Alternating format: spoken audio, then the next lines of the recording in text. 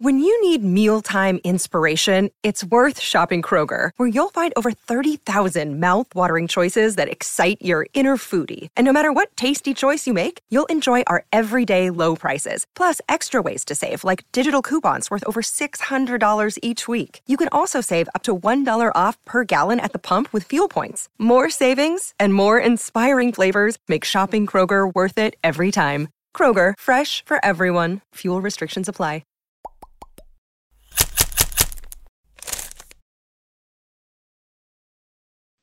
Reports coming out on Wednesday that the NBA is getting closer and closer to a return, and when it does, it will likely be in Orlando, Florida at Disney. I'm Sierra Goodwill here with Mike Petraglia and Jimmy Toscano. What do you guys feel about the possibility of the NBA coming back and all the teams meeting up down in Disney World? Well, it sounds like this is what they've been working towards for, since they had to put the season on hold. I've been a non-believer that it would happen. I've been on the side of, I just see that there's too many outside forces at play here, and there's too many what ifs, and there's just too many unknowns. So I'm a little surprised to hear it. I'm certainly for it returning, if they can figure out a way to do it safely. I do think the logistics are crazy. It sounds like if it were to start, it's not going to be towards the end of July. So the biggest thing to me is that it sounds like next season is going to start later. It sounds like maybe the NBA is positioning themselves to permanently start later. I know that that's been something that people have talked about in the past, but maybe they're saying we're going to start our next season on Christmas. Maybe that's the start of the new season, and it's going to take you into the summer every year now, because we already know that they're expecting a second wave. And I mean, I'm just going by what I hear, but if they're expecting a second wave to hit again in the fall, then why would they plan on starting the NBA season in the fall anyways? Well, I think, the one thing going in the NBA's favor in all of this is they have experience with the Summer League, right? And they know that games can have, intrinsic value to the players and coaches albeit there are some fans in those Summer League games, but in venues that are far different. What's that, Jimmy? It gets busy it gets packed at those arenas. It does, but it's not the same level as a typical NBA game. And you have kind of all of these teams in one location. And I think their feeling is, look, if these games are played in empty gyms, nobody's going to care anyway. We're just going to put them on TV so we can get a product out there, so we can make some advertising revenue back. That's all of this is about. I think all three of us can agree that this is not about keeping the integrity of crowning an NBA champion 2020. That's not what this is about. This is about getting a product out there so that they can bill advertisers, get some revenue, recoup some of their losses, and move on with some revenue heading into the 2020-2021 season. And so that, like with the NFL is facing the same thing, the NHL is really facing a lot of the same thing, the MLB also, these teams and these leagues need money in the coffers heading into the next season. So that's one of the big reasons, to support what the NBA is trying to do here. The other thing is we're really going to find out, putting the feet to the fire of players like Chris Paul, who are on record saying we're dying to play again. We really want to get back on the court and just play the game.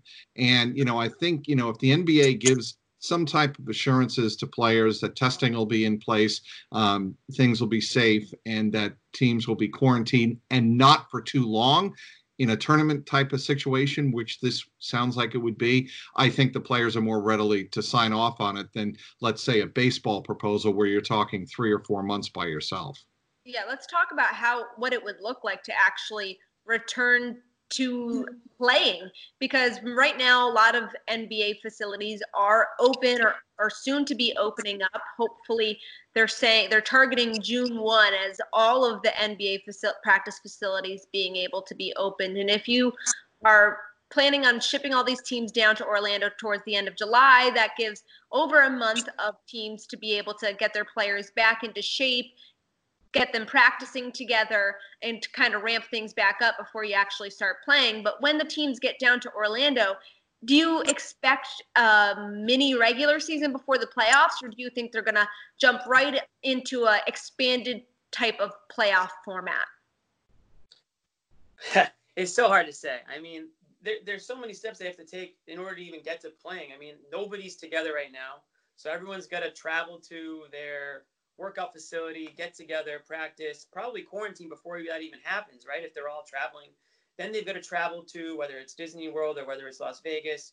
Maybe they have to quarantine again at that point. I don't know. I'm certainly in no position to say what they should or need to do. But I'm interested to see in more details that comes out of this, because if they're going to start playing in late July, how much time do they have to have a regular season? Is it even worth it when 85% of the teams, based on the amount of regular seasons you have, might not even need to play a regular season game? They're already in the playoffs, so what's the point?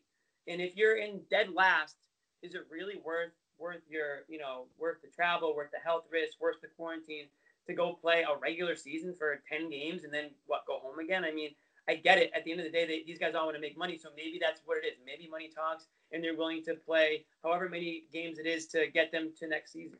Well, that's all it is about, guys, is the money. And that's why I think some type of extended tournament, maybe even a kind of a March Madness bracket type of situation where you have, I know, Jimmy, you like that idea? Who said that? Where you have mini tournaments, best 2 out of 3 or something like that. And you move and you have some type of round robin leading into March Madness, where you have championship week in the NCAA tournament before the NCAA tournament, right? And there's a big buildup in that week before March Madness, and then the actual 68 team field gets going. That is something I think players could buy into, because you're not talking about, again, multiple months. You're talking about, let's say, 6 to 8 weeks, maybe 5 to 6 weeks, depending on how far your team advances. And, that is all you're looking at. You are not talking about a situation where you're going to have, you're going to pick up the regular season where you left off and then go into the playoffs. I don't see a situation where that is realistic. And frankly, again, this is for everybody to watch basketball again and just kind of say, oh, that's what it's like watching these guys compete. This is not about, we've got to get back there and crown an NBA champion. Trex, sorry, you're speaking my language.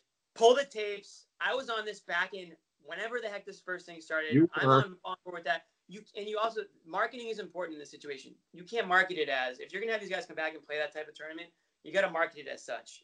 It's the COVID Cup or whatever you want to call it.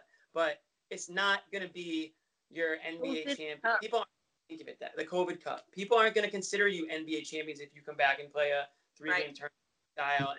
But I like it because what it also does, it's slowly, once you're eliminated, you're out of the hotel. It's slowly bringing it up to the final 2 teams, and maybe it's a safer way to do it too. Well, for all of our Celtics and NBA coverage, check it out on our website at clnsmedia.com. And don't forget to subscribe to our YouTube channel at Celtics All Access. There is no shortage of action going on at our exclusive partner, BetOnline.ag. NASCAR is back, and BetOnline has hundreds of games, events, and sports to still get in on. You can bet on simulated NFL, NBA, and UFC, or even participate in a $10,000 Madden Bracket Challenge, a March Madness-style NFL simulation tournament you can enter for free. And coming up next Sunday, BetOnline has ex-Chicago Bulls Ron Harper, Horace Grant, Bill Cartwright, and Craig Hodges joining them to discuss the Michael Jordan documentary on what they are calling the Final Dance. Visit the website or use your mobile device and join today to receive your new welcome bonus and check out all the action. BetOnline, your online wagering solution.